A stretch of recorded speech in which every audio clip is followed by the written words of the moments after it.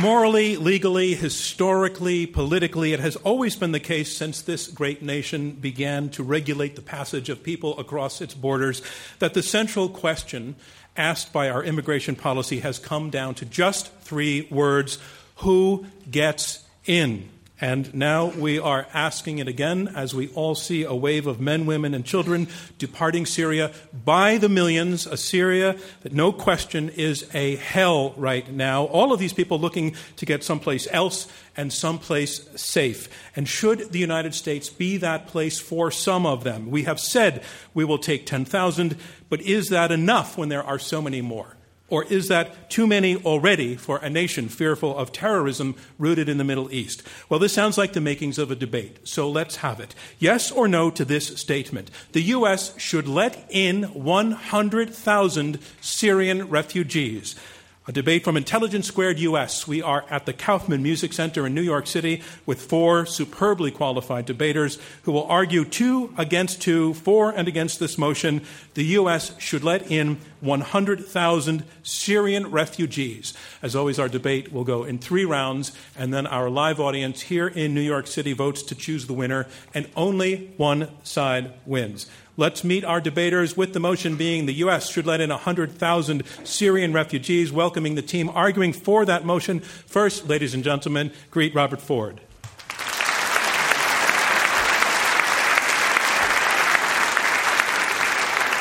And Robert Ford, you're a senior fellow at the Middle East Institute. You have had a long career in the Foreign Service, including this very relevant fact for us in this debate. You were the last officially named full U.S. ambassador to Syria.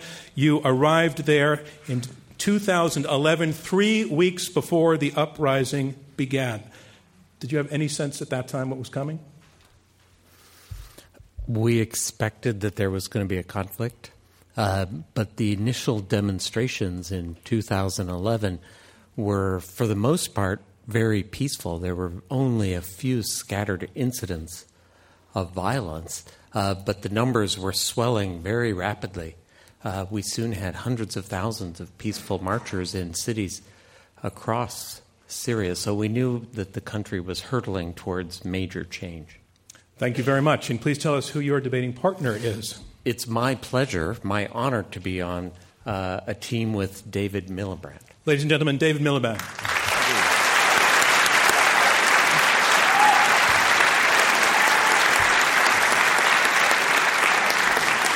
David, you are also arguing for the motion that the U.S. should let in 100,000 Syrian refugees. You are a former United Kingdom Secretary of State for Foreign Affairs. I know everybody here knows that, but I'll say it anyway.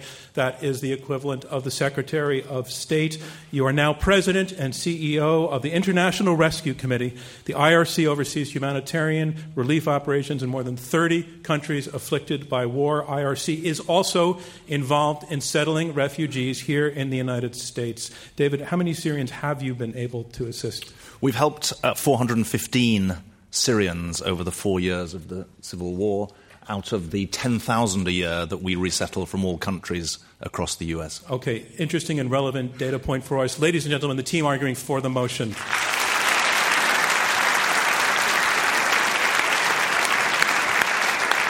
That motion, again, the U.S. should let in 100,000 Syrian refugees. 2 debaters arguing against the motion. First, please welcome David Frum.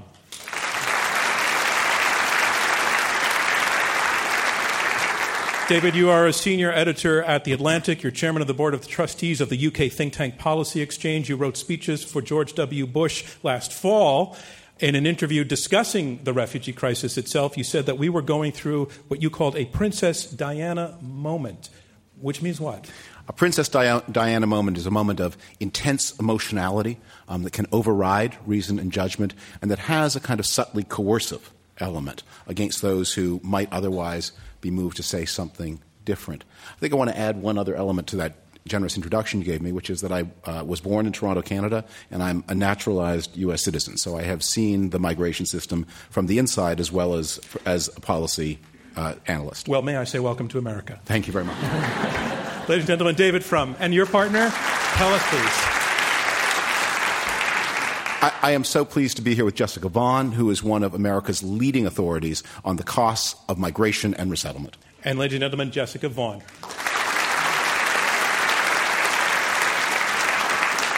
Also arguing against the motion, the U.S. should let in 100,000 Syrian refugees. You're right now Director of Policy Studies for the Center for Immigration Studies. You also had a career in foreign service. But to the center's work, based on its research, it holds a policy it calls low immigration, but pro-immigrant. And how does that vision translate to the Syrian situation? Well, I think it does translate well because it's a reminder that we care about the people, but the numbers are also important, particularly the number of people. And the number we admit is not necessarily the best yardstick for evaluating the success of a program. Okay, a little look ahead at your argument, I think. Ladies and gentlemen, the team arguing against the motion.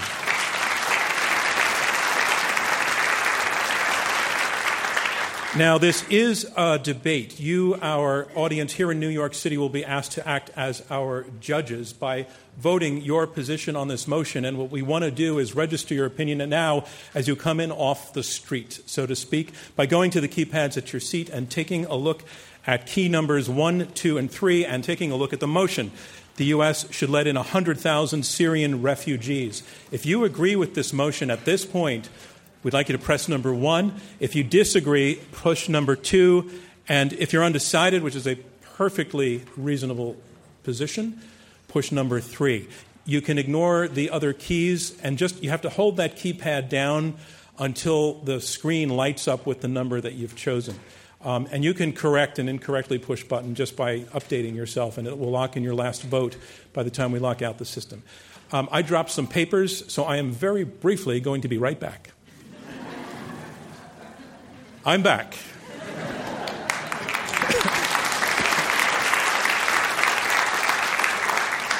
I just want to check that we can lock out the votes. Are we good with that? Okay, good. The votes are locked out. Now I want to explain what happens with that vote. Later in the evening, after you have heard all of the arguments, we're going to ask you to vote again. And what we do is we give victory to the team whose results have proved most persuasive. So victory goes to the team whose numbers have moved the most in percentage point terms between the vote we just registered with you and the closing vote. So again, I just want to make it clear, it's the difference between the two votes. So you want to remember how you voted, and I'm sure that you will. Okay, let's move on to round 1. Round 1 are closing statements by each debater in turn. The motion is this: the U.S. should let in 100,000 Syrian refugees. Speaking first in support of the motion, I want to welcome David Miliband. He is a former UK Secretary of State for Foreign Affairs, now President and CEO of the International Rescue Committee, or IRC, a term you'll hear a lot tonight, where he oversees humanitarian relief operations in more than 30 war-affected countries. Please welcome, ladies and gentlemen, David Miliband. Thank you very much. Thank you very much. Ladies and gentlemen, I want to thank Intelligence Squared for bringing us together tonight, and I want to thank you and our opponents for coming here tonight to debate this vital topic. Our case for the motion rests on 3 pillars: that admitting 100,000 Syrian refugees to the United States is the right thing to do, that it's a practical thing to do, and that it's a smart thing to do. It's the right thing to do, not just because these are people in great need, but because the history of this country speaks to refugee resettlement as a core part of the American story. It will also transform, obviously, 100,000 lives and bring wider benefits to the US. Secondly, we will argue that it's a practical thing to do, because the US has a proven, secure, and effective system for refugee resettlement, far, far better than the chaotic scenes you see in Europe at the moment. We will show tonight that there is no parallel between the boatloads of people arriving in Europe and the pipeline of admissions that exists in the United States. And the third thing is that we will show you it's a smart thing to do to support this motion, because the last thing that ISIS and other hate mongers around the world want is for the US to be a beacon of hope and inclusion and a beacon of tolerance for the world. The battle against extremism is fought not just by bombs and special forces. It's a battle of ideas, and it's a battle of examples. And our greatest weapon is the living reality of communities that show how to cross boundaries of race, religion, and colour. Support the motion, and you will do what is right, what is practical, and what is smart. I want to explain how Ambassador Ford and I are going to share the work tonight. The International Rescue Committee has 2,000 staff working inside Syria today. We have 1,500 staff in the neighboring states of Jordan, Iraq, Lebanon, and Turkey.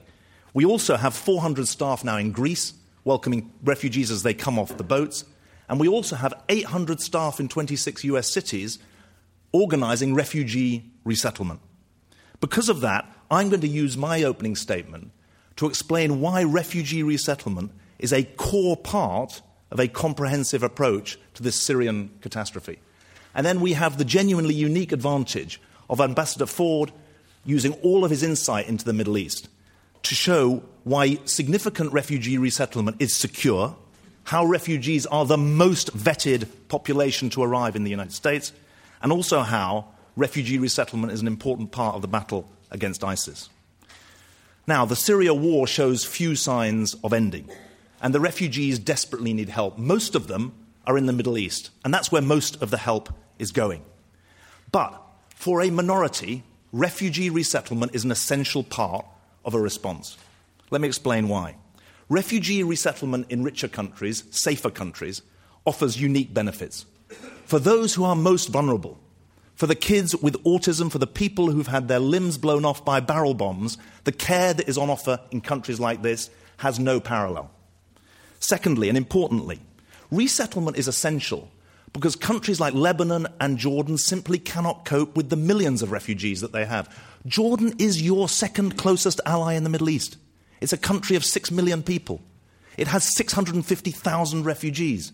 That is like the whole of Poland coming to America in the space of 4 years. They're dealing with it alone at the moment. And thirdly, resettlement is needed now because an organized legal route to hope in the US as well as in Canada and Australia will disempower the smugglers who are currently charging 1,200 euros for desperate people to get the 6 kilometers from Turkey to Greece. Now, no one is saying that the majority of Syrian refugees will end up coming to the US. No one is saying that refugee resettlement is an alternative to aid in the Middle East or will bring the war to the end. But resettlement of 100,000 refugees is important. And for goodness sake, if Australia can take 18,000, if Canada can take 25,000, if France can take 35,000, then the United States, 10 times the size of Canada, can take 100,000 refugees. I can say this as a foreigner in this country who's working here. The US has shown the world how to make refugee resettlement work. Get the kids into school, teach the parents English, get them a job, get them on the path to citizenship, and you have patriotic and productive citizens. Don't just ask me. Ask Madeleine Albright. Ask the founders of great companies around the country. Ask Elie Wiesel. Ask them and think of the contribution that they've made to the United States. The direct federal cost of services and benefits associated with resettling 100,000 refugees in this country, let me tell you what it is. It's 1.4 cents per American per day. That's the direct federal cost of services and benefits. It's true that that doesn't include healthcare costs or school costs, but nor does it include the taxes that Syrians pay when they work. And let me give you figures from my organization, 415 Syrians resettled by the IRC. Our services show that last year, 8 out of 10 Syrians who we resettled were in work within 6 months of getting to the United States. And there's one other unique resource of this country, Syrian American communities across the country who are successful. The business people in San Diego, the doctors in Cleveland, the shopkeepers in New York, they are Syrian American communities ready to welcome and integrate more Syrians who come here. Our opponents will ask you tonight to shatter the American dream for 100,000 people in desperate need of hope. And we ask you to keep that dream alive. These people are sitting in Beirut, and they're sitting in Amman, and they're sitting in Istanbul. And they're asking themselves a simple question: does America stand for anything anymore? We say it does. The motion affirms America's historic contribution to a world defined by respect, not retribution. And ask yourself, do a limited number of Syrian refugees need help and a fresh start in life? We say yes. Has America got a good record of making a success of refugee resettlement? We say yes. And doesn't the battle against extremism require our countries to set an example of inclusion and integration? We say the answer to all these questions is a resounding yes. We don't say the policies are easy. They're not. They're not simple or easy, but they are clear. We urge you to support the motion with your head and your heart. Thank you very much indeed. Thank you, David Miliband. And that motion is the U.S. should let in 100,000 Syrian refugees. And here to make his opening statement against this motion, David Frum, senior editor at The Atlantic and chairman of the Board of Trustees for Policy Exchange. Ladies and gentlemen, David Frum. Thank you.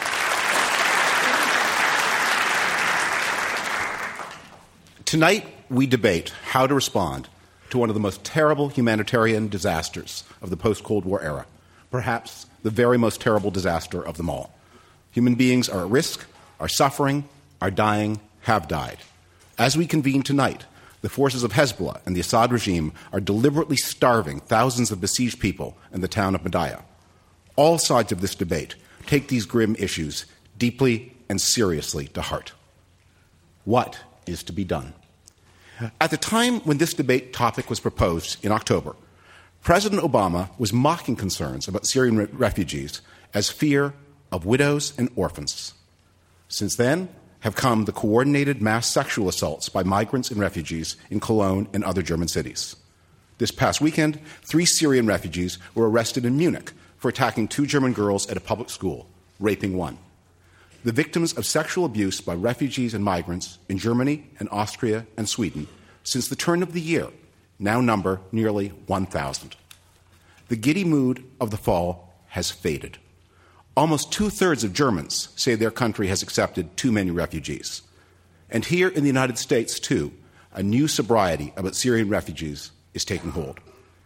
Jessica and I welcome tonight's debate as a step toward this new sobriety. Here's our plan for tonight. I will open by arguing that mass resettlement of refugees from the Middle East is not in the American interest. When I say mass, I mean mass. Clearly, there are individuals and families who need to be in the West, who have family connections, who belong to the small but real former Syrian urban elite.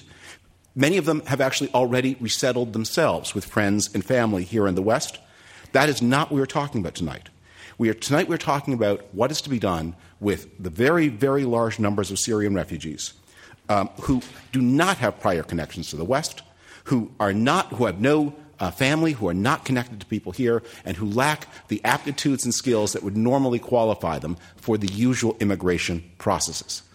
Jessica will then continue the argument by demonstrating that mass resettlement isn't in the refugees' interest either, for one simple economic reason. It costs about 13 times as much to resettle one refugee family in the United States as it does to resettle them closer to home. We hope tonight that we can reason together. Yet there are people, not our opponents, distinguished men of great accomplishment, but there are people urging mass resettlement of refugees in the West who have relied heavily on bullying and name-calling to make their case. Those who don't agree are cowards or racists or worse. The memory of the victims of the Nazi Holocaust has been invoked to justify a policy that actually puts at even greater risk than already is the case the desperately imperiled last Jewish communities of Europe. When Jessica and I speak to your reason and judgment, it's not because we lack compassion for those in danger and need. We'll show you policy alternatives for the crisis in Syria that meet every call of conscience. But policy that is supported by untruths, by concealments, and epithets is no compassion at all. So here are some truths. Despite the posters that remind us that Albert Einstein was once a refugee, the social, economic, and cultural gap between the global South and the global North, between the Middle East and the Middle West, is extremely wide and very difficult to cross. Before the Syrian Civil War began in 2010, the average Syrian had less than 6 years of formal schooling, less even than in Egypt, according to the UN Human Development Index. About 1/5 of Syrians made their living as agricultural laborers. Women were harshly subordinated. Only about 13% of Syrian women worked outside the home, and their literacy levels were significantly lower than those of men. Pre-war Syria was a tribal society characterized by lawlessness, high levels of religious fundamentalism, and deep sectarian animosities. It's often suggested that because the Syrian population has been caught in the crossfire between ISIS and the Assad regime, that population must therefore be unsympathetic to radical Islam. But rejecting ISIS, the demented and murderous ideology of ISIS, is not the same thing as accepting liberal democracy or the equality of women and gays or coexistence with Christians and Jews. We've seen in the reception centers of Germany that Syrian Sunni Muslim refugees have violently attacked Christians, Yazidis, and people they perceive as gay. The New York Times reported on January 2nd on the brutal abuse of Syrian refugee women by their husbands and family members, including the unwillingness of many refugee men to allow their wives to attend classes unsupervised or even to go out once a week for a walk in an all-female group. We may be told that migrants to the United States will be screened more carefully than the no-questions-asked approach taken in Germany and across Europe. As Jessica will show in her remarks, this talk is empty. But what needs to be stressed even more is that screening is impossible. Radicalization is increasingly something that happens in the West, among the second generation of Middle Eastern migrants, those who will be born here. It was people born in the West who carried out the Paris massacres, who murdered the editorial staff at Charlie Hebdo and the shoppers at Paris's kosher hypermarché, who shot up the Brussels Jewish Community Center and a Jewish school in Toulouse. It was a man born in Chicago, Illinois, who committed mass slaughter in San Bernardino. To date, the United States has suffered far less from this internal self-radicalization than Europe has suffered. Americans owe their greater security to a very practical fact.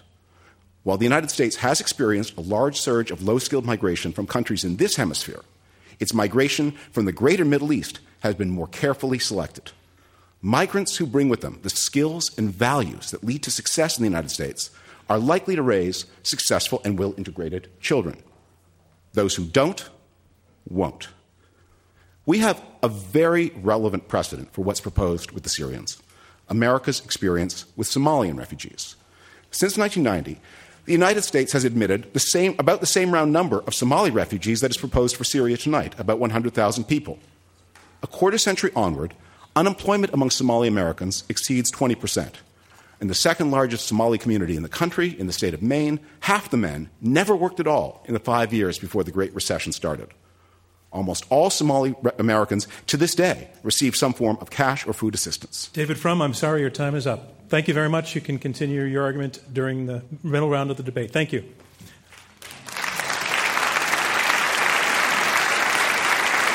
And a reminder of what's going on. We are halfway through the opening round of this Intelligence Squared U.S. debate. I'm John Donvan. We have 4 debaters, 2 teams of 2, fighting it out over this motion: the U.S. should let in 100,000 Syrian refugees. You have heard the first 2 opening statements, and now on to the third. Welcoming to the lectern Robert Ford, the senior fellow at the Middle East Institute and former U.S. ambassador to Syria, who will be arguing for the motion. Ladies and gentlemen, Robert Ford.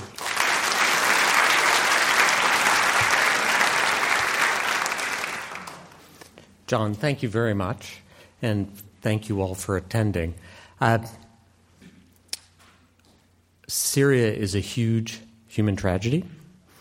I think it's worth remembering this little statistic, which I came across yesterday when I was doing some reading. The Syria conflict, which has been going on now for 4 years, has affected more people than Hurricane Katrina, the Indian Ocean tsunami, and the Haitian earthquake combined. This is not a normal situation. This is not a normal situation. And in an abnormal situation, people look to the United States. That's what global leadership is about. We are special that way.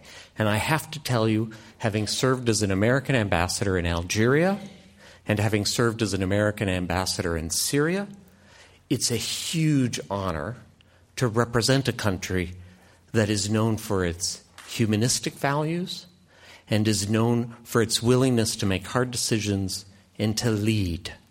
And so what David and I are asking tonight of you as you think about this motion is not to let your fear dominate, but rather to let both your reason and your hearts dominate.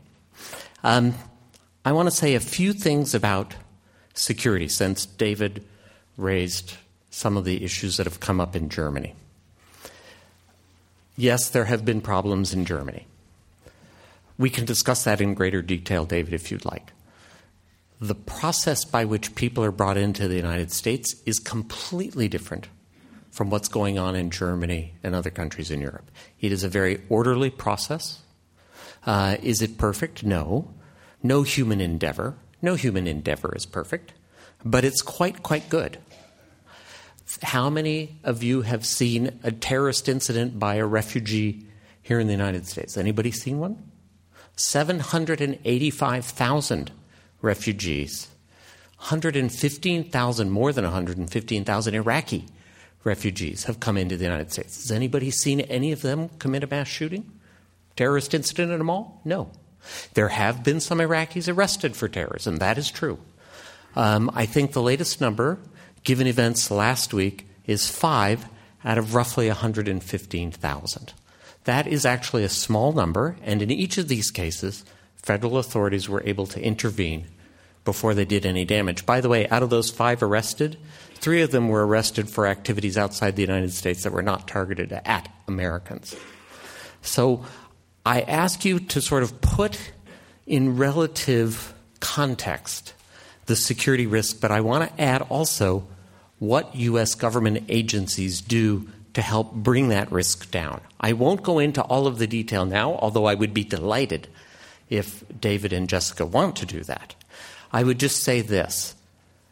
The process of screening is very long. It takes 18 to 24 months for the average Syrian refugee to get through the security screening process. Multiple U.S. government intelligence agencies, including the CIA, the National Counterterrorism Center, the FBI, the Defense Department, the State Department, and other intelligence agencies are involved in building a dossier for each refugee case. Let me say that again. Each refugee case has an intelligence community-driven dossier. That's why it takes 18 to 24 months. So we can bring them in with an assurance of very good safety, and the record shows that. The record shows that safety. Now, I want to talk also, because I was in the Middle East. Yesterday I was in front of the Congress talking about the Islamic State and our efforts to battle and to eliminate the Islamic State. I want you to understand that the Islamic State wants the Americans to reject refugees from Syria. The Islamic State wants the United States to say, we don't want Syrian refugees, we don't want Muslims coming to the United States. The Islamic State wants to paint this as a battle between the Christian West and the Muslim world. That helps their recruitment. That helps their recruitment. It's not an accident that a terrorist organization with links to Al-Qaeda and the Islamic State in Somalia, called Al-Shabaab, put a Donald Trump spot in some of their online recruitment materials. It helps them recruit. And so as we think about how to pursue the battle against the Islamic State, which involves military operations, diplomatic efforts to build a coalition, efforts to cut off their finances, and other things, our policy on refugees must fit into that broader policy context. Otherwise, our right hand is undermining what our military, diplomatic, Treasury Department-led financial efforts are doing. We don't want that. We don't want that. Finally, I just want to conclude with one remark about what David said. I lived in Syria for a bit over a year, and I visited it as a tourist several times. I never saw that Syria was lawless. I never saw that Syria was particularly tribal. Most Syrians are not tribal because they live in big cities. Damascus, Homs, they did before the conflict. They're big cities, very urban, and they're exceptionally sophisticated. And in fact, if you look at the Syrian immigrant population here in the United States, the Syrian American communities here in the United States, you will see that as well. Doctors, business owners here in New York City, many Syrian American-owned businesses. It is an urbane culture. It is not a lawless culture, and it is most certainly not a radical Islamic culture. Definitely not. And so, again, I ask you to think about the security, think about the safety, think about our values, and vote for the motion. Thank you so much. Thank you, Robert Ford. And that motion, once again, is the U.S. should let in 100,000 Syrian refugees. Here's our final debater in opening statement speaking against the motion. Jessica Vaughn, Jessica Vaughn, Director of Policy Studies for the Center for Immigration Studies. Ladies and gentlemen, Jessica Vaughn. Thank you, and thank you, John. So David very eloquently outlined the big picture surrounding the reasons why we're opposed to this motion to bring in 100,000 Syrian refugees. And I'm going to fill that in with some details. This motion is irresponsible in the extreme. I'm going to explain the two main reasons why 60% of the American public is opposed to this proposal and why you should be too. The main reason is that it's simply an enormous and unacceptable security risk to our country. It's also an enormous and unacceptable financial burden on the communities where these refugees will be placed and on American taxpayers. 100,000 is a huge number. It's 2 times the current annual flow of refugees, 2 times the number that we've been bringing in recent years. It's 5 times the annual number of Iraqis that we've been bringing in. It's so large and disproportionate to our agency's capacity to process them that one top State Department official, the woman who's in charge of managing the refugee program, said, and I'm quoting, "The notion that we could get to 100,000 refugees from Syria just isn't possible." And it's not that it's a question of a will to do something or, organizing logistics. The security situation today is really different from other times in our history, and this population of Syrians is really different from some of the other refugee populations that we admit. The main thing is, we know that terror groups are trying to infiltrate the refugee flow. I'm willing to take them at their word. They've told us that. They're seeking to exploit it. We need to pay attention to what's happening in Europe, not just Paris but other places. But these refugees who are terrorists have already succeeded in infiltrating our flow. There have been 15 instances just since 2014 of either refugees who were terrorists who were admitted mistakenly, we didn't catch them, or people admitted as refugees who later became terrorists. And this is not a small problem. Right now, the FBI has something like 900 ongoing investigations into people who are associated with ISIS. But there have been more than a dozen, probably more like 15 instances of people who really were terrorists. They were training people to make bombs so that they could attack American soldiers. They had already attacked American soldiers overseas. It's real. It's a risk, and it's not just a couple of people. When you hear these stories of actual terrorists who came in as actual refugees, and then we hear the president and his allies who are pushing for this 100,000 Syrian refugees to be admitted, and talk about the 18 to 24 month vetting period, which is really more of a waiting period than no one spends 18 to 24 months investigating refugees. We hear that they have 3 interviews. We hear that they're fingerprinted. We hear that we check databases.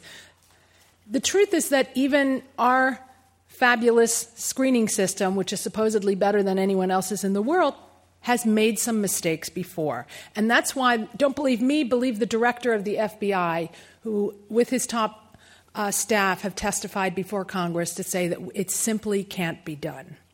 We don't have the assets there to vet them against. As he says, we can check databases until the cows come home, but we have no information from the government, no one we know that we can talk to about these individuals. And we have to remember, these refugees are chosen by UN employees who are hired locally. You heard it. We actually outsource the selection of refugees and the first two most important interviews to UN staff from this region. They're, I'm sure, great, hardworking people, but their mission is to help people, not to worry about what's going to happen once that refugee arrives in the United States. That job is done by our government officials, but they simply don't have the tools to do it. It's an impossible task. Now, even if we were able to overcome the very real security concerns and risks, and even if we were to find a machine that could read people's mind or see into the future whether or not they're going to become a terrorist, there's another huge reason to say no to this proposal to admit 100,000 Syrian refugees, and that is the huge fiscal cost to taxpayers and to the communities where they're going to be placed. The UN has two options to help refugees. One is integration near where they are, and the other is resettlement. And resettlement is definitely the luxury option for sure. 100,000 Syrian refugees, quite simply, will break the bank of many communities. My organization has added up the cost of both the federal costs that David referred to, cash, housing assistance, job training, health care, language training, special education, but also the local costs. According to the federal government, 91% of refugees from the Middle East are on food stamps. 68% of them are qualifying for cash assistance. The total 5-year cost for one Syrian refugee is going to be $64,000. That figure is, as David said, 12 times the cost of what the UN spends locally helping Syrians in Syria. And as is typical in these programs that cost money, the cost is going to be borne by the communities where people that are forced to absorb these individuals, not by the people who are talking the loudest and trying to push it on these communities. They're not going to Stamford, Connecticut, and Short Hills, New Jersey. They're going to Springfield, Massachusetts, and Idaho, and Allentown, Pennsylvania, where there are lower costs of living, high unemployment, people already there who need services. Schools are already overwhelmed. Let's be clear. We have to acknowledge that our compassion has to be backed up by our wallets. And if we don't provide the services that they need, the problems that David so eloquently articulated are going to be something that we have to deal with in the future. And that's why the better, responsible thing to do is to say no to the proposal to bring in 100,000 Syrian refugees. Thank you, Jessica Vaughan. And that concludes round one of this Intelligence Squared U.S. debate, where our motion is the U.S. should let in 100,000 Syrian refugees.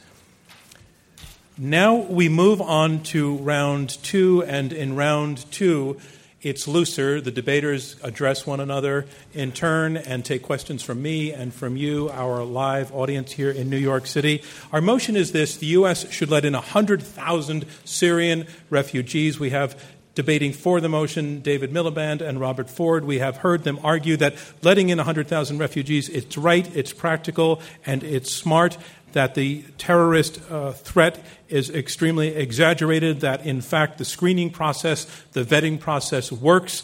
The United States is good at it. They also argue that not to accept these 100,000 refugees shatters the American dream, and in such a way does so as a propaganda gift to ISIS. The team arguing against the motion, Jessica Vaughan and David Frum, argue that this letting in 100,000 Syrian refugees simply is not in America's interest, that the costs would be enormous, both from a security point of view and from a financial point of view, enormous and unsuccessful, that they will break the bank. They point already to experiences that Germany is having, a population, they say, where 2/3 of the German population regrets its decision to let in a large number of refugees from the area. They say 100,000 is simply not a question, simply not a number of refugees that the United States can absorb without an enormous impact of a negative kind on the communities that accept them. So we have a lot of ways to slice this up, I'm delighted to say, and we're going to work through some of them. I want to go to the point that we that this side has argued the propaganda issue, and I want to promise that I'm going to get to all of the other arguments, so don't keep changing the subject to your talking points, because I will get to them. I want to see what your responses are to their points. So I want to go back to David Miliband, this issue of the propaganda argument, your argument that our decision of no vote, for example, tonight on the part of the audience would play into the hands of ISIS. Can you elaborate on that a little bit more? And then I want your opponents to respond to it. I think there's a really important piece of understanding for people. The jihadist threat we face, the threat of violent jihadist extremism, is very strategic in the actions that it takes. It seeks to sow fear among civilians, not just among armed forces, and it seeks to propagate what it calls a clash of civilizations, borrowing from a Western book of that name. And the whole purpose of their terrorist activities is precisely to foment the kind of fear that would lead people to say America should admit no refugees from Syria. And the reason is very, very simple. Their narrative is explicit, and it is that the Muslim world, 1.5 billion Muslims around the world, are in the situation they are because of Christians and Jews. That is the essential heart of the jihadist message. And by saying no Syrians should come to this country, you confirm all the prejudice at the heart of their message. It's a very, very simple point, and we must be as strategic in our response as they are in their attacks. Your opponents are not saying no Syrians should come to this country. They're very explicit about that. How many are they saying? I mean, please ask them how many Syrians would be the right number. Okay, we'll get to that, but I will get to that, but I first want to have you respond. I first want to have you respond to your opponent's point on the propaganda point. Well, let's look at Westerners who actually have been recruited to ISIS, and let's see what their grievances were. We do many things that ISIS doesn't like. We don't force women to wear veils. We don't subordinate Christian and Jews. And we don't allow young men opportunities to engage in massive, gratuitous violence. That is what attracts people to ISIS. Embedded in what David Miliband just said is an assumption that I urge you to reject, which is that ISIS is a kind of civil rights organization. That responds to rational grievances about job discrimination and exclusion. That is not true. It is a cult that in fact delights in violence in its own sake. That's why they recruit by showing videos of burning people alive and drowning them in cages. Most people would be repelled. The people they know they want are attracted. At some level, we have to do that. This argument is a debater's point in the worst sense of the term. It's not true. You think it's not true that it would be used and played by ISIS allowing women to go about unveiled, not enslaving people. Those things also they use. Okay, but I'm not asking about the other things. I'm asking about their actual point that they can turn a no vote tonight into a campaign poster for them. Does it? I think is it true? I think the people in this room can vote no with impunity, knowing that what they are doing is enhancing the safety of their society. And if this argument is right, you are crediting ISIS as a kind of global Islamic civil rights organization, and I really urge you to reject that idea. Robert Ford. Thank you. First, everybody should. None of us here like the Islamic State, and I certainly wouldn't for a minute. So, I mean, they murdered. I mean, I know one of the people they murdered, and he was a wonderful man, a journalist, Jim Foley. So, it's not that they're a civil rights organization and they have facts. It's all about perception. It's all about perception. And the Islamic State, I mean, I'm sure many of the people in the audience, maybe all of you, have seen these videos they do. It's all about perception. It's Hollywood in an Islamic jihadi kind of way, and they play on that. It has nothing to do with facts. It has everything to do with perception. That's why this group in Somalia, Shabab, is using Donald Trump now to help with its recruitment. It has nothing to do with the facts. It has to do with the perception. Jessica Fawn. Look, clearly ISIS is not having any trouble recruiting with or without Donald Trump. They hate us, as some clever writer recently said, not because of what we do, because of who we are. And they're not going to be any nicer to us if we accept even 500,000 refugees from Syria. That's just a fact. So your point is that maybe, in fact, that dynamic is in place, but it's just not top of mind for the debate that we're having, that there are so many other reasons that ISIS is an enemy, and this is not that much gasoline on the fire. I don't think it's relevant to the debate because the question is, what should the United States government do And the primary responsibility of our government is to look after our national interests and to look after Americans and the people who are living here. Okay, let me go. And not to base what we do on what ISIS might do. Germany has admitted more than 1 million Syrian refugees in the past 12 months. Just a few days ago, an ISIS Syrian bomber targeted German tourists in Istanbul. You don't get a thank you note. What does the German experience tell us? David Miliband. I've actually sat in the chair that oversees the intelligence agencies in the UK. And I can tell you exactly what the jihadist threat is designed to do. It's designed to foment the argument that Western values are inimical to Muslim values. And by saying, we don't want your people in our country, you are confirming exactly the point that they are making. And it's really wrong to underestimate the importance of the battle of ideas. The core element of our argument, of this part of the argument, is that we will not win the argument against violent extremism through military means alone. You've got to win the battle of ideas as well. Jessica Vaughan. Jessica Vaughan, your opponents say that the vetting is pretty darn good. And you, in your opening statement, you challenged that somewhat as a matter of assertion, and theirs right now is a matter of assertion. Go a little bit into the weeds for us and tell us what's wrong with the American vetting. You said 18 months of waiting, not 18 months of vetting. Well, what goes on when vetting really happens? Well, what we're told is that our vetting system is absolutely fabulous, the best in the world, and that refugees get more vetting than any other type of immigrant. But the fact is, number one, Syria and Syrians are different because we do not, unlike in Iraq and Somalia, there's no one there that we can call on the phone to ask about whether what an applicant has put on their application is true. And that would happen in another setting. It could, yeah. If you really are serious about vetting, that is what is done. You verify the claims that are made by applicants, who, by the way, have a huge incentive to do whatever it takes to accomplish what they want. If what they want is to either infiltrate our flow as an ISIS operative or simply get the heck out of Syria, we don't have any information to vet against in the case of the Syrians.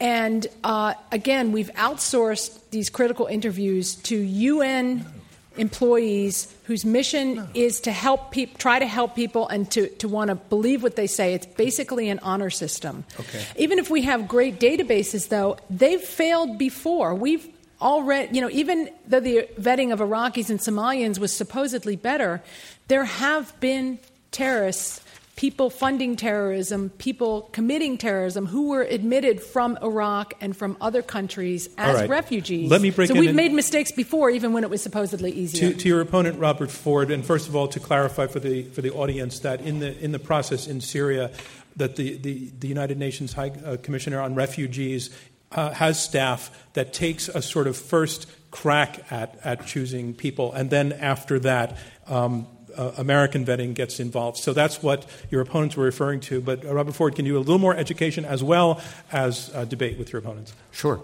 When I was in Syria, I oversaw a refugee operation of the United States government. It was in our embassy in Damascus. And when I was deputy ambassador in Iraq, we had a similar refugee office for Iraqi refugees coming to the United States. So a couple of points I'd make. Number one, yes, your government's job is to protect your security. Job one. Believe me, people in the United States government do know that. Number two, the question is how best to guarantee American security. Is it to have a coordinated policy or to have different hands working at cross purposes? Number three, no one in the United States government ever allows the United Nations to decide who comes in to the United States. Period.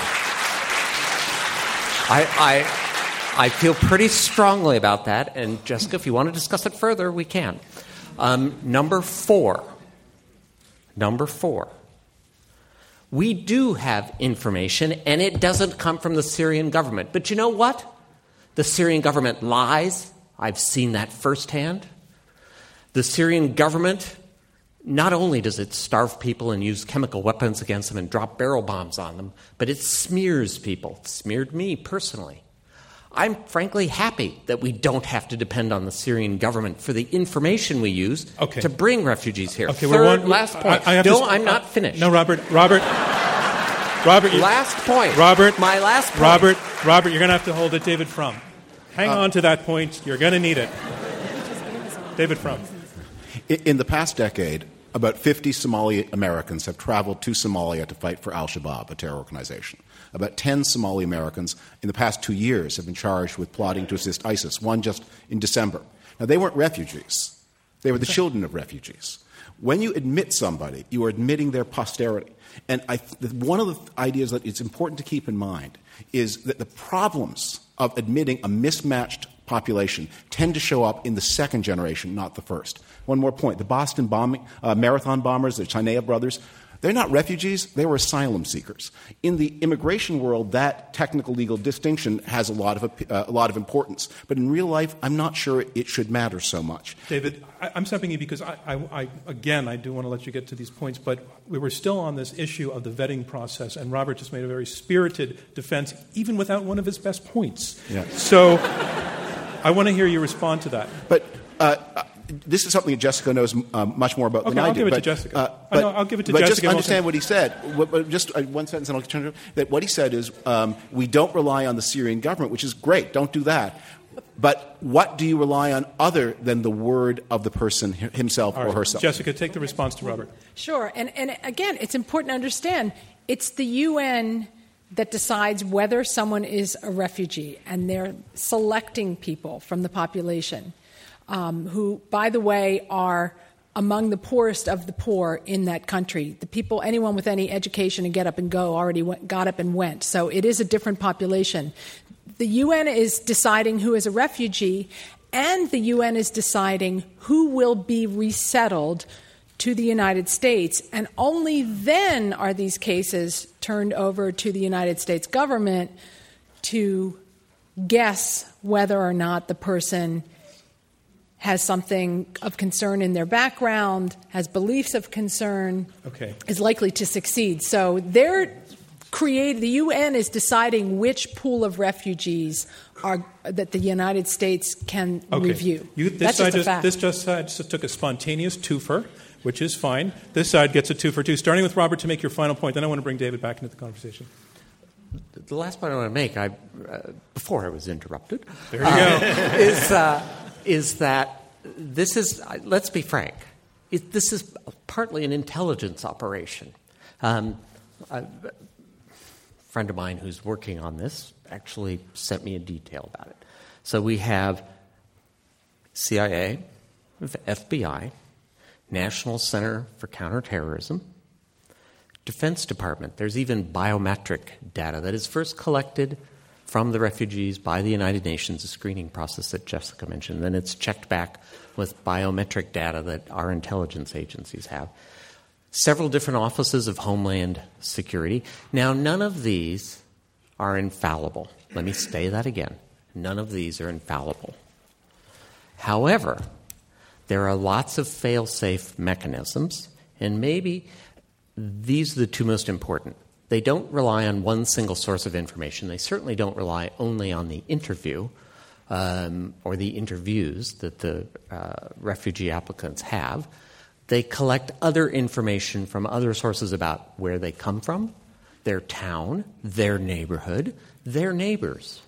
A lot of people have been disqualified from coming to the United States because they developed information through other sources that they sold a falafel sandwich to a Free Syrian Army soldier. That's not. So, that was your last point. Let me just make 2 points. David Miliband, if you can do this in 30 seconds, because I want to move on to something else with you, because I would like to change subjects. 2 points. One, biometrics means iris scanning. So the biggest danger in intelligence is that someone is impersonating someone else. The iris scanning makes it impossible for people to impersonate each other. Second, absolutely key point. Jessica says the US has to guess whether or not someone is going to be okay. the boot is on the other foot. The refugee has to prove that they are no threat to America. There's no responsibility on America to take them. The refugee has to prove that they're going to be a responsible resident of this country and hopefully then become a citizen. Okay, I was going to move on. I want to give you 15 seconds to respond to that, Jessica, because I do want to move on. Sure.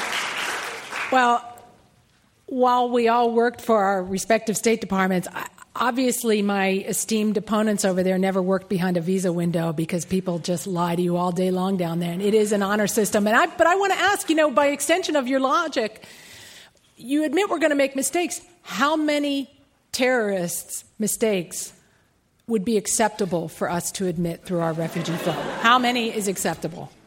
Can I answer that real quick? First, real I quick, did work yes. behind the visa window in 2 Middle Eastern countries, and of course they lie to you. I mean, that's what professionals do. You sort of figure out who's telling the truth and who's not, please. Second point. Over 115,000 Iraqi refugees have come in from Iraq. It's a country not so different from Syria. Some differences. I've lived in both. But I would say they're roughly comparable. 115,000 allowed in. 5, including 2 last week, have been arrested on terrorism charges. Refugees arrested on terrorism charges. And as I said, 3 of them arrested for working with terrorist groups not related to the United States, but involved in the fight in the Middle East. Robert, you, as an ambassador, you didn't often have people telling you it was time to stop talking, did you? I realize this is a new and shocking experience. But I should never have resigned. I think if there's a clock on the speakers tonight, I think you're way out front. So when I ask you to try to tighten it a bit, please do, because I want to give David Frum a chance to respond. You had brought up, both in your opening statements when I had to cut you off, and very briefly the issue of Somalian refugees and what we learned. How do you respond to your opponent's point that he just made, that really the numbers are not that suggestive of a huge terrorist threat? David Frum. Terrorism is not the only kind of security problem. There are other kinds of delinquency. There are other kinds of criminality. The thing I would really want people to focus on is we are not arguing for zero, and we are arguing for selection. We are arguing that people who are likely to succeed here, who have deep family contacts, and who really are at risk because of their liberal democratic views inside the Middle East, yes, they belong in the West. But understand, we're talking about a population that, although many of it is urban, is 1/5 agricultural population. It's a population median or typical levels of education are 6 years, less for women.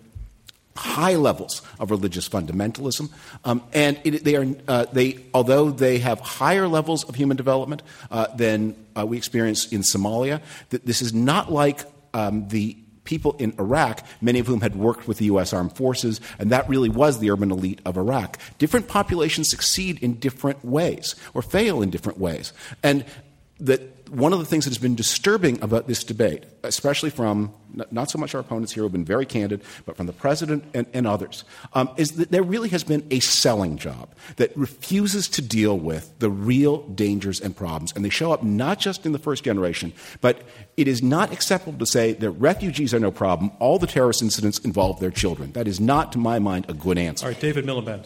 To respond. Look, a very famous American Senator, Daniel Patrick Moynihan, said, "You're entitled to your own opinions, you're not entitled to your own facts." Do you know how many times that phrase has been used in our debates? I'm a newcomer to this country, so I'm allowed to use it. We're going to run the tape. Look, we're going to run the tape of all previous debaters. It's really important that we hold on to the facts here. 785,000 refugees since 2001, 115,000 Iraqis, 5 arrested for terrorist offences, none of them committing terrorist acts, 3 of them out of the country. How many Syrian refugees have been arrested in the United States for terrorist-related offences? The answer is 0.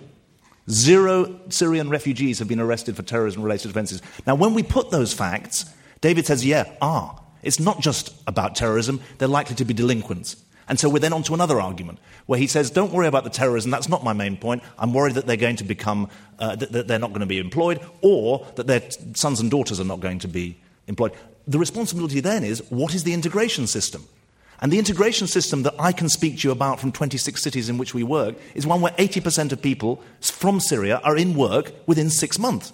Now, the way in which you achieve that is by ensuring that you do give people the help. As it happens, 31% of Syrians arriving in the United States have got upper secondary or university education. Not all of them. Some of them have only got 6 years of education. Those who have 6 years of education need a lot of extra help. The man who was in the box at the State of the Union last night was a surgeon with 3 PhDs. He doesn't need extra education. He needs a chance to restart his life. And I would say to you that it's very, very important that you hold us to account for facts and separate them out from opinions. And I do want to follow up one point, because you said I could earlier. I did. Right. So I asked the question earlier, how many? How many? If not 100,000, how many? All right. And after this, I want to go to audience questions, so we're going to move on to that, just so you know, get ready for that. My answer is qualitative, not quantitative. And that's important. So the fact that you have had such good success with your 415 people tells me that you have chosen very well people who are going to integrate in the West. We don't congratulations. choose them, David. We don't choose them. We don't choose them. But this is like, we all saw the movie The Big Short. This is like saying the AAA bonds came in great, and therefore we're going to keep going through each tranche. That what we have the example. I mean, today is the 13th of January. We had the example of what has just happened in Germany. We have seen what large-scale, unchecked migration of not the 415, the urban elite, but what has been done to that country over the past 30 years. Syria is a country with a population, 2 million in the years after World War II. It's got a population before the war started of 23 million. This is a deeply rural society. It is a sectarian society. I don't know the answer to the question how many. I would say few, and the few and the right ones. And most of them should be settled near where they live, where, as Jessica pointed out, it is phenomenally economically cheaper. If we had a program, I said, where I can do something badly for $1 or do it well for 7 cents, and you were insisting on doing it badly for $1, and we can do it well for 7 cents, you say, that is a very poor choice of resources. That's the thing Bob Rosencrantz said at the very opening of this debate. And that is really the choice. Spend 7 cents to resettle somebody close to where they live in a compatible society where their skills are relevant, where they can speak the same language, where they can be consistent with their religious traditions, where they're not going to see ways of life that they find offensive, maybe so offensive they resort to violence, or their children will, or spend $1 to resettle them badly in the United States, where not the best, not the 415, not the most compatible, but the others will be chronically unemployed, chronically dependent on assistance, as the Somalis are, and where you may have some terrorist mistakes in the first generation and a lot of delinquency and criminality problems in the second. All right. That was one sentence with many commas. That was... Punctuation is our friend. I was looking for the period to jump in. I want to go to audience questions now. The way this works is if you raise your hand, microphones will be brought to you. I'll ask you to stand. I'll ask you to say your name. If you're representing a news organization, please tell us the name of the news organization. And then I'd ask you to actually ask a terse question. Please do not debate with the debaters. Really ask a question that will get them to debate better with one another, and that it has to be on this motion. In other words, this is not going to be a debate about the history of immigration or about the current administration's policy. It's about this policy choice right now. Should we let in 100,000 Syrian refugees or not? So think in those terms right over here. And if anybody wants to ask the question that I still was going to get to, which I didn't, which is the against side's argument about the financial cost on communities, I would look favorably upon that. Caitlin Connolly. Hi, thank you so much to all of you. My question is, can you engage more with the values aspect of the debate? I've heard some comments about looking for urban elite and poverty being a disqualifier as an immigrant coming to the United States.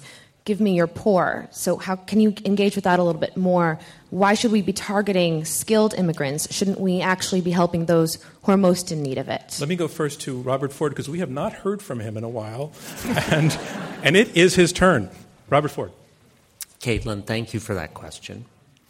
As I said when I opened, to me it means everything as an American, that we are a leader on humanistic values, and that the United States, through foreign aid programs and through immigration programs, reaches out to people around the world. And Syria, as I mentioned, the scale of the conflict is just enormous. And so I don't think that we would discriminate and say, oh, if you're an uneducated farmer from eastern Syria, you shouldn't ever come to the United States. But frankly, most Syrians are not uneducated farmers from the eastern part of the United States. The statistics that David has used are very skewed because the eastern part of Syria, which is actually a smaller population, education levels there are abysmal.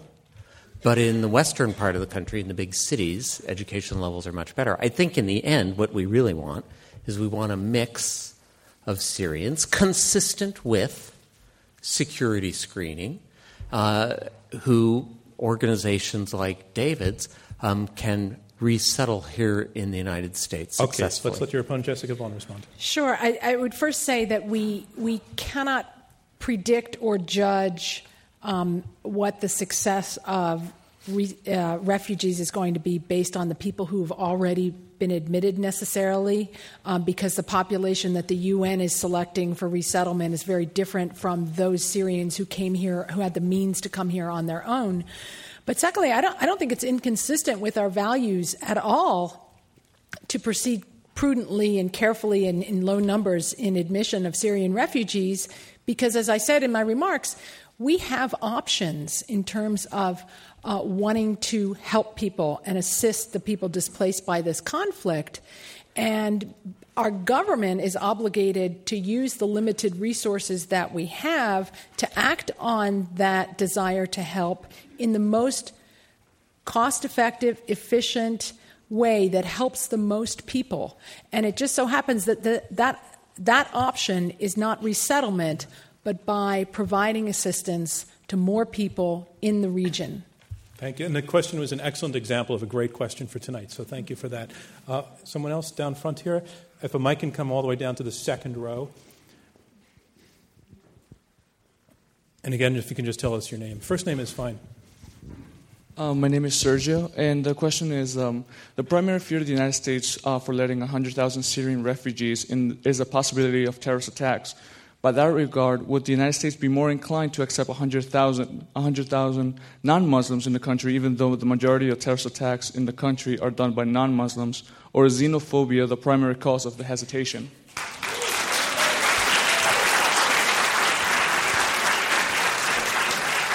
I want to go counterintuitively to the against side first and take it to David Frum, because you addressed some of what's implied in that question. You addressed in your opening statements, and then I'll go to David Miliband.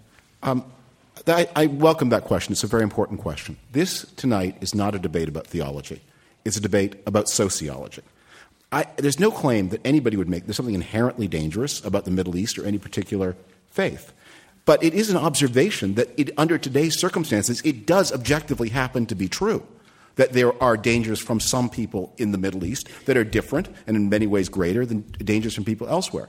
I think both Jessica and I are advocates of generally a tighter screen on admission to the United States and a lower level of immigration. But I don't think we do any service to anybody to say, let's ignore what happens to be true right now, even though I agree with you. I don't think it is inherently true. I don't think it will necessarily be true 100 years from now, and it certainly wasn't true 100 years ago. David Miliband. Look, I'm someone who works in your country, but I'm not a citizen of this country.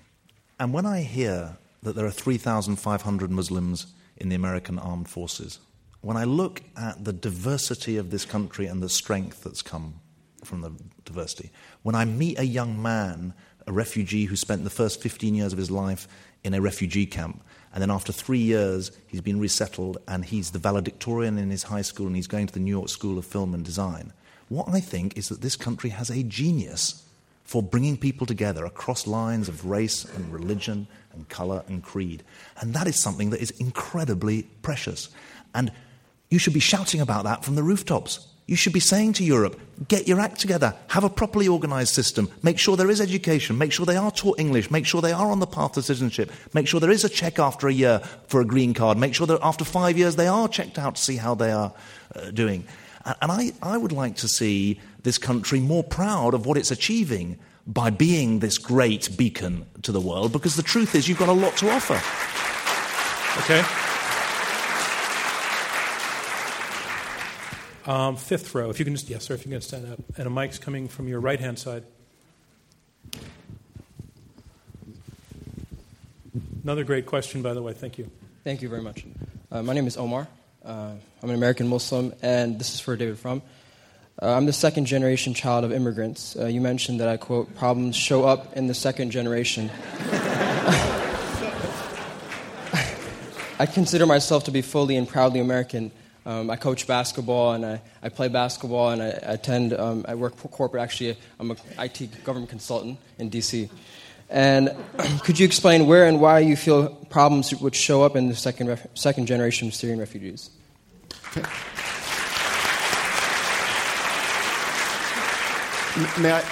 Omar, may I ask you a question? May I ask you a question? What does your mother do?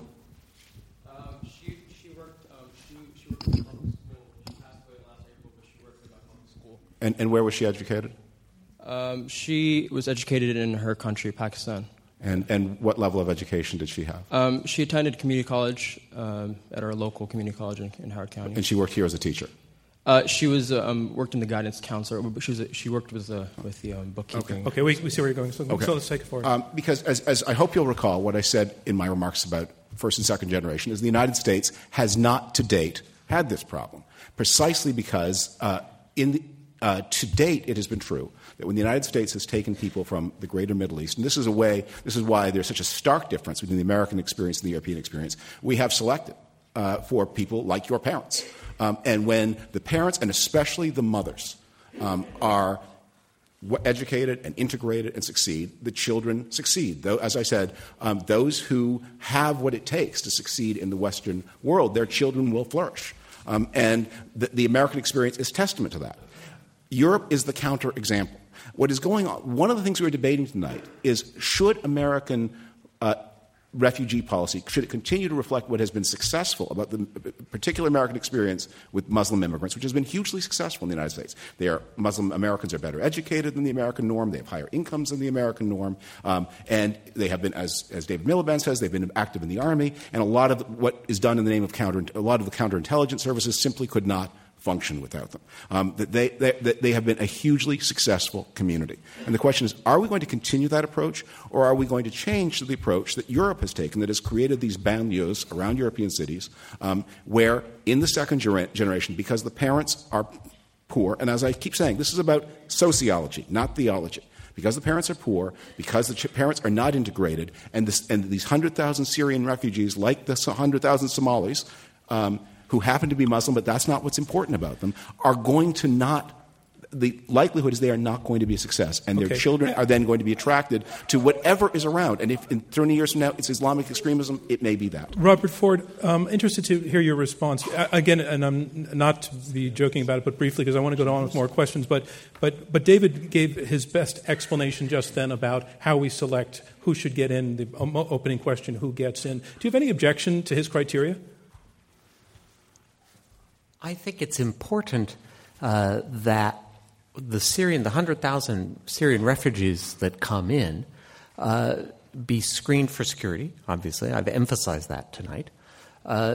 Second, I think it's important for the audience to understand that the vast majority of Syrian refugees that are coming in, the vast majority, are women and children under the age of 17. So David's argument about the second generation I do find interesting. I do. I keep thinking, however, of people like Stephen Jobs, who was a second-generation Syrian refugee from the city of Homs. I keep thinking about comedian Seinfeld show. Seinfeld is also a second-generation Syrian refugee, Paula Abdul. It's not to say that every Syrian refugee is going to become, or their children are going to become entertainers and brilliant. No, but I'm making a serious point. But America is not just a humanistic country in terms of our values, but it's also a place of opportunity. And so I know what David said about the Somalis in Maine. Well, you know what? I live in New England now. And Maine, in general, the economy in Maine is pretty depressed. And the Somalis didn't cause that. Forces well outside the control of the local Somali community caused the problems in Maine.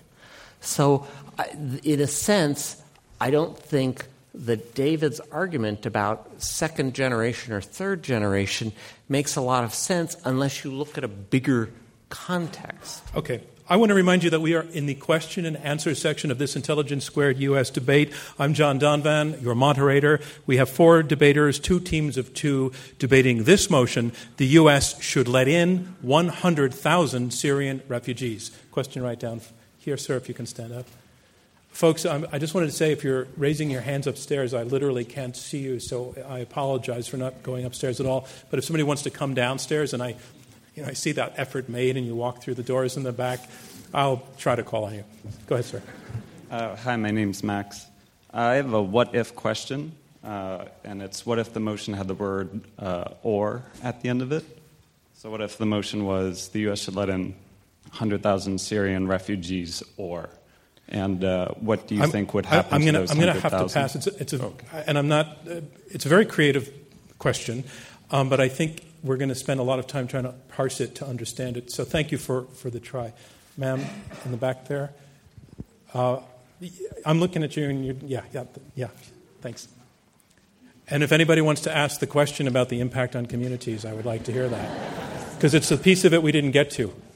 Hi, my name is Sherry. I'm a native New Yorker. And it's wonderful to be a beacon, and it's wonderful to have all these idealistic things. But what about taking care of the indigenous people like Pine Ridge Reservation, the natives of this country, people that are starving and freezing because we don't have enough money to take care of them, let alone taking in these refugees? Okay, that's a great question, and it actually comes a little bit back to where I wanted to go anyway. David Miliband, let's take it, and then I want to hear from Jessica Vaughan after that. Maybe this is an area where Europe has got something to teach America. I think America has a lot to teach Europe about how it can bring in refugees. I think when it comes to bringing up the floor in society, many people would see that in Europe there's a lot to be taught the other way. And I think that anyone who's traveled across the U.S., or anyone who's followed American politics and followed the debate over 50 years about the so-called war on poverty, can see that the case you make for attention for incredibly large numbers of people in the US, frankly, a lot of people in New York. I lived in New York for 2 years. I'm shocked by the number of people who are on the streets. I walk my kids to school every morning. I'm shocked by how many people are on the streets. I don't think you should ask the refugees to pay the price of sorting out those people. I think America can deal with its own social problems at home while spending, frankly, a minuscule amount of money, relatively speaking. America spends 0.21% of its national income, 0.2% of its national income on overseas aid. The sums that we're talking about, 1.4 cents per person per American per day to resettle 100,000 refugees, I think allows you to say those social problems can be addressed. They don't have to be addressed at the expense of the role that you play in the world and the example that you can play and the contribution that these people can make. Okay, Jessica Vaughan.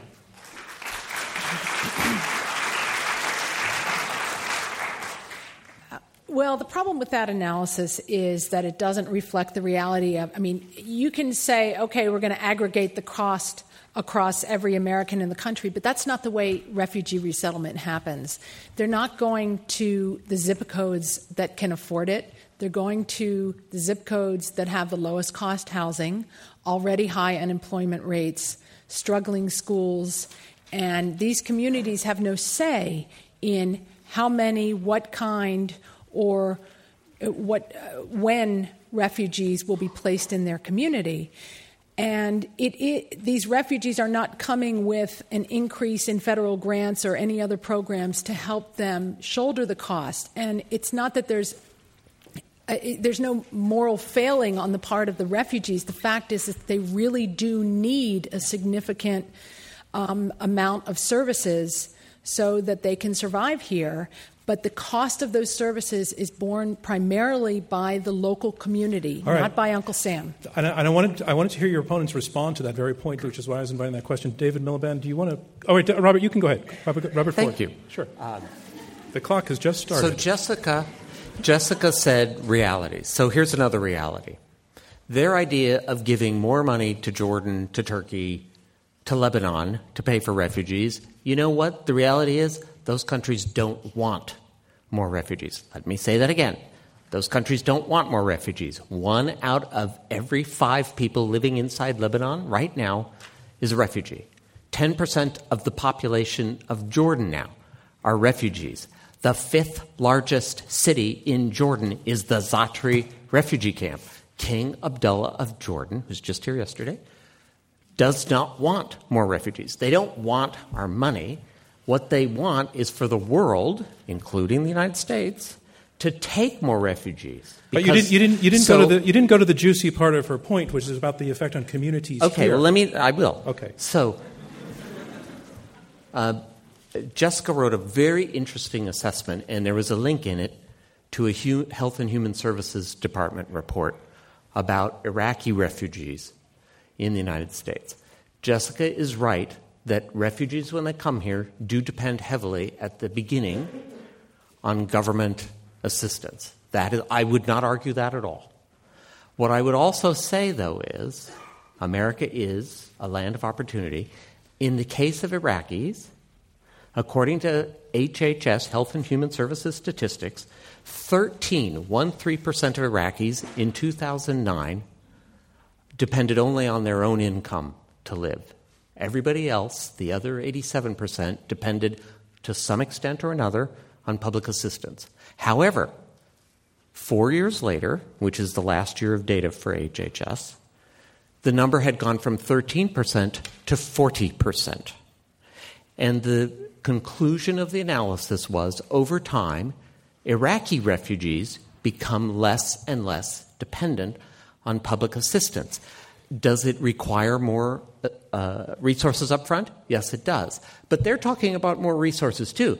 They just want to give it to governments that the reality is won't take it because they don't want more refugees. By the way, today, there are 16,000 Syrian refugees waiting at the border to go into Jordan. We're going to have to take a commercial break now, Robert. And the last thing we want to do, we usually conclude these rounds with what we call a volley round, in which we try to boil down to some degree the essential arguments of each side into short 30-second bites.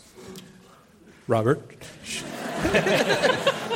There will be a large clock behind you so that everyone knows how close you are to the 30-second limit, at the end of which I will do this. Your time is up. And the question we want to put to the two sides, it's actually been voiced by both sides. What is in America's best interests in regard to this question? Would letting in 100,000 Syrian refugees be to America's interest, or would it be detrimental to America's interest? We'll go back and forth. Each side gets 30 seconds seriously. They'll see a clock in front of them. And I'll start, since this side had the last word, I'm going to start with the against side, and I'm going to start with David Frum. Again, the question is this: is it in America's best interest or not to allow in 100,000 Syrian refugees? Your 30 seconds starts now. I would say we should learn from our most recent experience with this kind of resettlement, the Somali case, 100,000 people there again. It's not just in Maine, it's also in Minnesota, a very prosperous state, where the unemployment rate among Somalis is triple that of the rest of the state. The results of the policy of the migration depend on the people you take. It is not always the same. Sometimes you have success, sometimes you fail. Choose wisely. Thank you. Your time is up. David Miliband. America's stronger when it lives up to its values. And when there is dissonance between its values and its actions, then it causes trouble for itself and it causes trouble around the world. America's values point absolutely clearly to retaining this as a society that isn't a free-for-all, that people come here under conditions, that they obey the rules, that they live up to the social regulations that exist, but they're able to make their way, and you build the most productive and patriotic citizenry as a result. It's hugely in America's interest to make this 100,000 Syrians a home for them. Jessica Vaughn. Not only is it not in our national interest because of the enormous and unacceptable security risk and enormous and unacceptable cost of taking in 100,000 Syrian refugees, it's not in the best interest of the Syrian population either, because taking on that responsibility means that we are turning our back on so many other Syrians in Syria. Robert Ford. It's in America's interest. We can do it safely. We can do it securely, and the record shows that. It's in America's interest because we are locked in a really tough battle against the Islamic State and Islamic terrorism, and we need to fight the perception that we are against Muslims. And finally, both sides in this debate are saying there are going to be costs. But we're saying that the costs will work better doing it this way and bringing in the 100,000 refugees. How did you do that?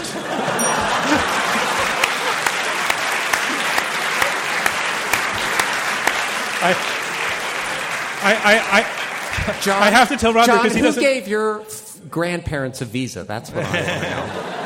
Robert, I have to tell you because you don't know, is that at the 5-second mark, the clock froze on you. Oh, really? Yeah. Oh, I was looking at that clock. So I have no idea how long you spoke. That concludes round 2 of this Intelligence Squared U.S. debate, where our motion is the U.S. should let in 100,000 Syrian refugees. And now, I'm told by our official timekeeper you in fact went for 30 seconds. That was pretty good. Okay. It was excellent. It was superb. We're going to have you back. Now we go on to round 3. Round 3 is our closing statements by each debater in turn. Our motion is this: the U.S. should let in 100,000 Syrian refugees.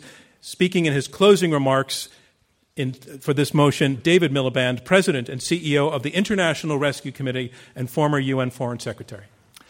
I'm sorry, that's the wrong organization. You are not the former UN Secretary. Let me do that again. Making his closing statement in support of the motion, David Miliband, President and CEO of the International Rescue Committee and former UK foreign.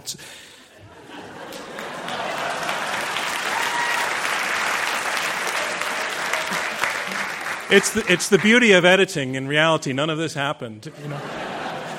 Making his closing statement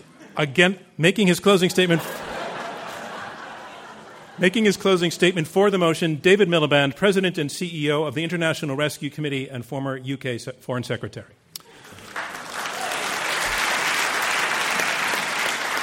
We've heard a lot of statistics tonight, but actually this motion is about people. It's about families who've lost husbands and sons. It's about children who've lost parents. And it's about families who've lost the hope that there'll ever be a chance for them to rebuild their lives. I meet these families. We serve them every day, including those who arrive in the United States, are destined for a state of the US, and the governor says they can't go there. They stop in New York City. I met that family last month. That family were running a realty business in Deraa, where the Civil War started. One of the cousins got hit by an Assad barrel bomb. The daughter is still in Deraa, and the day before I met that family, the Russians had dropped a bomb next door to her. If you're going to vote against the motion tonight, you're going to have to be willing to tell that family that you don't want them in your country. And I think those people deserve the opportunity to come to this country. I believe that in the course of what has been a very good discussion, the case against the motion has crumbled. Has a Syrian ever been arrested on terrorism charges in the United States, a Syrian refugee? No. Can the US choose who it takes? Yes. Is the US situation comparable to that in Europe? No. And does a vote against the motion play into division, hatred, and fear? Of course it does. It's obvious. And as a father of 2 young boys, as a leader of a charity that works to help boys just like them escape from terrorism, and as a great admirer of America, I ask you to support this motion not because it will make you feel good, but because it's right, because it's practical, and because it's a smart thing to do. Just the same qualities that make America great today and the qualities that will make America great tomorrow. So with head and heart, support the motion that will give 100,000 people the chance to rebuild their lives. Thank you, David Miliband. And that is the motion. The U.S. should let in 100,000 Syrian refugees. Here making his closing statement against the motion, David Frum, senior editor at The Atlantic and former special assistant to George W. Bush.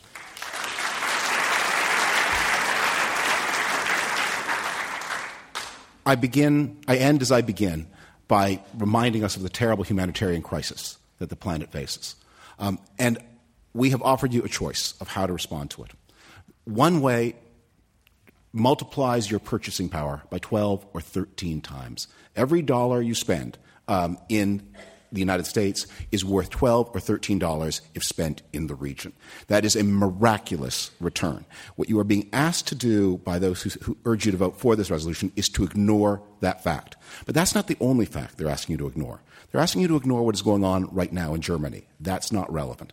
They're asking you to ignore the experience with the Somalis, which are the last large-scale resettlement from this part of the world. That's not relevant. They're asking you to look only at the examples of the 415 Syrians that David Miliband's group has so well resettled, and to ignore what is likely to happen as the population grows bigger. They are saying what is happening with asylum seekers is not relevant to thinking about what happens with refugees. They're saying don't think about the next generation. Don't think about what is going to happen with the adjustment policy. Don't think, feel. Look at the image, see what's on TV, and act accordingly. I strongly believe we owe a duty to humanity, and I think we ought to act on it. I believe Americans also owe their first duty to their country and their fellow citizens and what they need.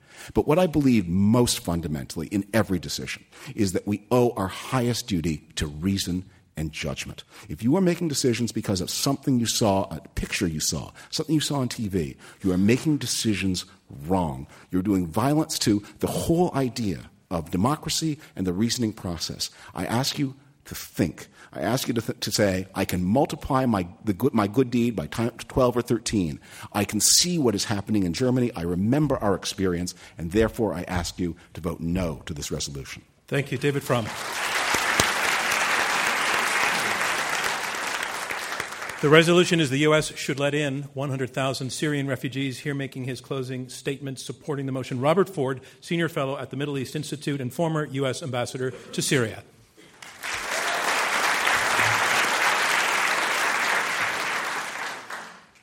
Please remember, we're not talking about a process like in Germany. It's a very different thing. There aren't boat people coming to the United States from Syria the way they are in Europe. So the German example is very different. This is a controlled pipeline of people that are given security screening even right before they get on the airplane. David and Jessica have said, well, we need to pay the countries where the refugees are now out in the region to stay there. The reality is, let me underline this, Jordan, Lebanon, Turkey, Iraq, do not want to keep taking more and more and more refugees. They want help with resettlement. That's where American leadership comes in. We don't take all of them, but we take 100,000. We leverage that to get the Europeans to take more. Let's try to get Gulf countries to take more. Saudi Arabia, Kuwait, United Arab Emirates. Let's get some Asian countries to take some. This is about leadership. I want to emphasize that over time, the experience with Iraqis is that they become less and less dependent on public assistance. I'm sensitive to the argument they make. But again, this is about values. America is a land of opportunity. Will there be more resources expended when we're bringing refugees? Yes, there will be. But they're talking about trying to spend more in the region. I'm telling you that won't work. And so it's better to bring them here, and over time, they will become less and less dependent. Finally, as Caitlin mentioned, I'm so glad this debate was in New York. The Statue of Liberty is out in New York Harbor. If you believe what's written on the Statue of Liberty, give me your tired, your homeless, your tempest-tossed. If you think that's what America is, and I do, then please vote for the resolution. Thank you, Robert Ford.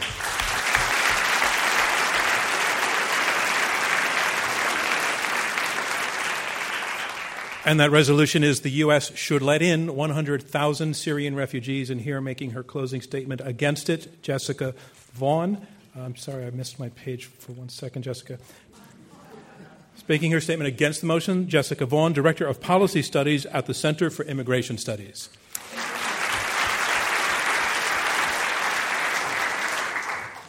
Thanks. Well, we've heard some passionate and compassionate arguments from both sides tonight. But we need to remember, I don't want our government, and I don't think you want our government to make policy on the basis of a poem. I want it to make policy on the basis of a real sound analysis of the situation and our options. Okay. In addition to our debate on the facts and costs, we've also heard people talk about people. And I want to close and ask you to think about a person that I read about today on my way here. Her name is Syrian. She's a Syrian woman, lives there. The headline of the article about Syrian is, "Woman Recalls Weeks Surrounded by Starvation and Suffering in a Syrian Town." It's not correct to say that the UN only wants us to resettle refugees. It is desperately seeking money. It's in the midst of a fundraising campaign to try to raise $9 billion to help the millions of Syrians who are in Syria. The story talks about the lives of people and how they're literally starving. People are literally dropping dead because there is no food. Serena's husband was killed. He was fighting for an Islamist radical group. She lives with her daughter, her grandparents, her brother's family, and her mother in an apartment. And what I want to ask you is, should we pluck Serena out of Syria and help just her? Or would it be better to help her entire family in Syria? Which makes more sense for the money that we can allocate to this problem? To help 100,000 Syrians by bringing them here? Or to help 1.2 million Syrians in Syria by giving the UN the money that it is asking for and desperately needs to help more Syrians in Syria?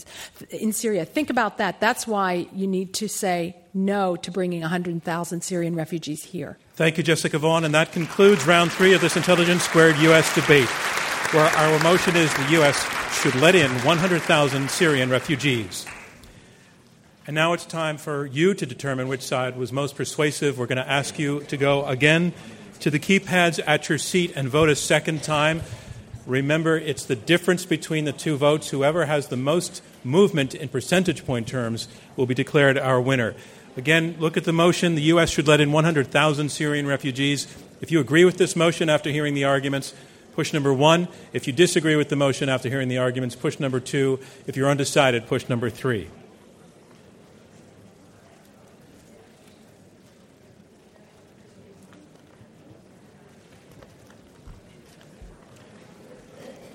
So while we're doing that, I learned, when you saw me floundering around about 2 or 3 minutes ago, I also learned that when I introduced David at the very beginning for his opening statement, I referred to it as his closing statement. And that's because I went into the future very briefly. And I know who won. No, I don't. Honest to God, I don't. So I want to re-record that so that it can be edited in, because it's going to be confusing to our audience. So if you can just hold on, and no applause or anything like that is needed for this, even though, of course, I've earned it. The motion is this: the U.S. should let in 100,000 Syrian refugees. Arguing first in support of the motion, the U.S. should let in 100,000 Syrian refugees, David Miliband, President and CEO of the International Rescue Committee and former UK Secretary of State for Foreign Affairs. I pronounced his name wrong. What did I say? What did I say? Miliband. I put the R in? I'm so proud of not doing that all night. People always call me Donovan, and I really resent it. Here speaking first in support of the motion, the U.S. should let in 100,000 Syrian refugees, David Miliband, President and CEO of the International Rescue Committee and former UK Secretary of State for Foreign Affairs. Everybody good?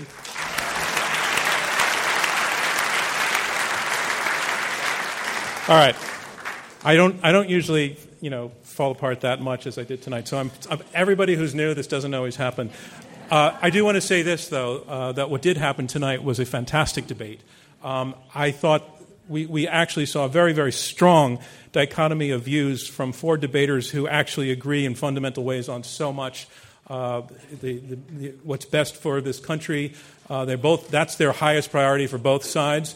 The destruction of ISIS is a goal for both sides. But what they also brought to this debate was a respect for the process of a debate, civil dialogue, civil discourse, bringing facts, bringing ideas. We need a lot more of that. Our congratulations to the spirit in which you all argued tonight.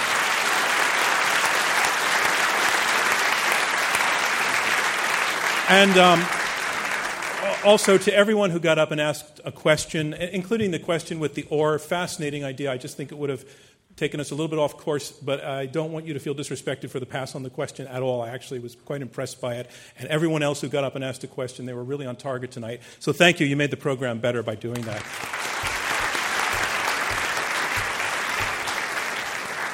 So I want to mention this about Intelligence Squared US, and some of you have heard me say this before, but we have so many new people in the audience tonight. We are a nonprofit organization, and when we put this podcast out there into the world, and it's doing very, very well, getting bigger all of the time, YouTube downloads are getting into very, very serious numbers. Our program is actually used in thousands of classrooms across the nation now as a teaching tool. We do it for free. We give it away for free. We don't do it for free. It costs a lot. And the ticket prices don't come anywhere close to covering the cost, nowhere near. We get nearly 60% of our funding from people, individuals who are supporting the program like you, many of whom are in the audience tonight. And we are so grateful for these contributions, for being able to make this program. And we're getting bigger. We're doing many more debates per year as the years go by, and we're growing. So thank you. First, I want to say thank you to everybody who's given us support, and a round of applause for all of them.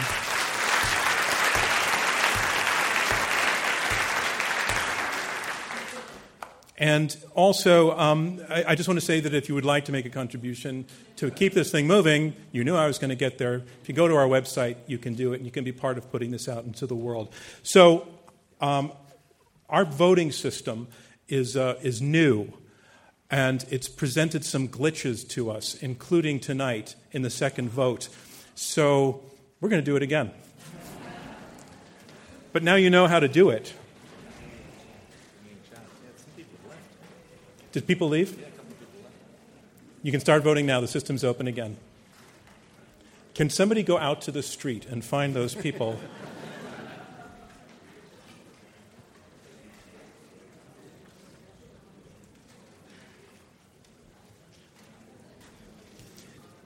I'm going to just yeah, you have a question? Sure. Okay, great question. If you're with this side, they're number one, they're number two. And undecided. And the motion, if you're for the motion, the U.S. should let in 100,000 Syrian refugees, just as they are for the motion, that's number one. If you're against, this is the against side, that's number two. I'm starting to worry about hanging chads or something. Yeah. Are we good to lock out? Okay, we are locked out. I bet it works this time. I want to talk about our upcoming debates very briefly as the results come out. They'll be out in about 90 seconds. Next month, Wednesday, February 3rd, we are going to be back here debating the motion, lifespans are long enough. The question is, even if we could find a cure to aging, is that a good thing, or should we just let go when the time comes? Peacefully and contentedly. The rest of our spring season will include debates on campus speech, on artificial intelligence, on corporate subsidies, and on hunting. For more information and purchase tickets, you can go to our website, iq2us.org. And if you can't join our live audience, and folks who are watching the live stream know this, you can watch us on a live stream through our website, iq2us.org. We also, all of these debates exist as videos on our app on Apple and Android mobile. Search for IQ2US in the iTunes Store or on Google Play. And we're also on Fora.tv. And as I said, we're heard on public radio stations across the country, so you can look in your local area. One more little bit of business. We've just started working with a very cool organization called Newsy.com.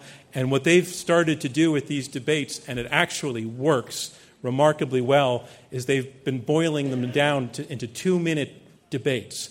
And their website, Newsy.com, shows a lot of our recent debates done in this format, and it's a taste of how the debate went. I was personally skeptical that it could happen so successfully, but they really have learned how to nail it. They also put up data on the screen that informs what the debaters are saying. So it's worth taking a look at Newsy.com at the IQ2US debates. And last thing is you can go to our website for all of the information and follow us on Twitter and Facebook. So now I'm going to dance while I wait for the results to come out. We're 30 seconds away. I won't even talk about my upcoming book. tempting as that may be. That would be a unique thing. Yes, that somebody at a podium would talk about his upcoming book. No, I won't. No, I won't. You would refrain. I'm going to refrain. This is about you guys tonight. Okay, here it comes. Okay. Through all of the glitches, 2/3 of which were my vocal cords, we have come to the conclusion of tonight's debate. You have been asked to vote twice, once before you heard the arguments, and once again after you've heard the arguments. And remember, the team whose numbers move the most in percentage point terms between the two votes will be declared our winner. Let's look at the first vote on the motion. The U.S. should let in 100,000 Syrian refugees before the debate. 52% agreed with that. 12% were against. 36% were undecided. Those are the first votes. Let's look at the second result. In the second result, the team arguing for the motion, they went from 52% to 72%. That's a 20%. 20% gain. So 20% is the number to top. The team against the motion, their first vote was 12%. Their second vote was 21%. They only went up 9 percentage points. That means the team arguing for the motion, the U.S. should let in 100,000 Syrian refugees, has proven most persuasive and won this Intelligence Squared U.S. debate. Congratulations to them. And for me, John Donovan, Intelligence Squared U.S., we'll see you next time.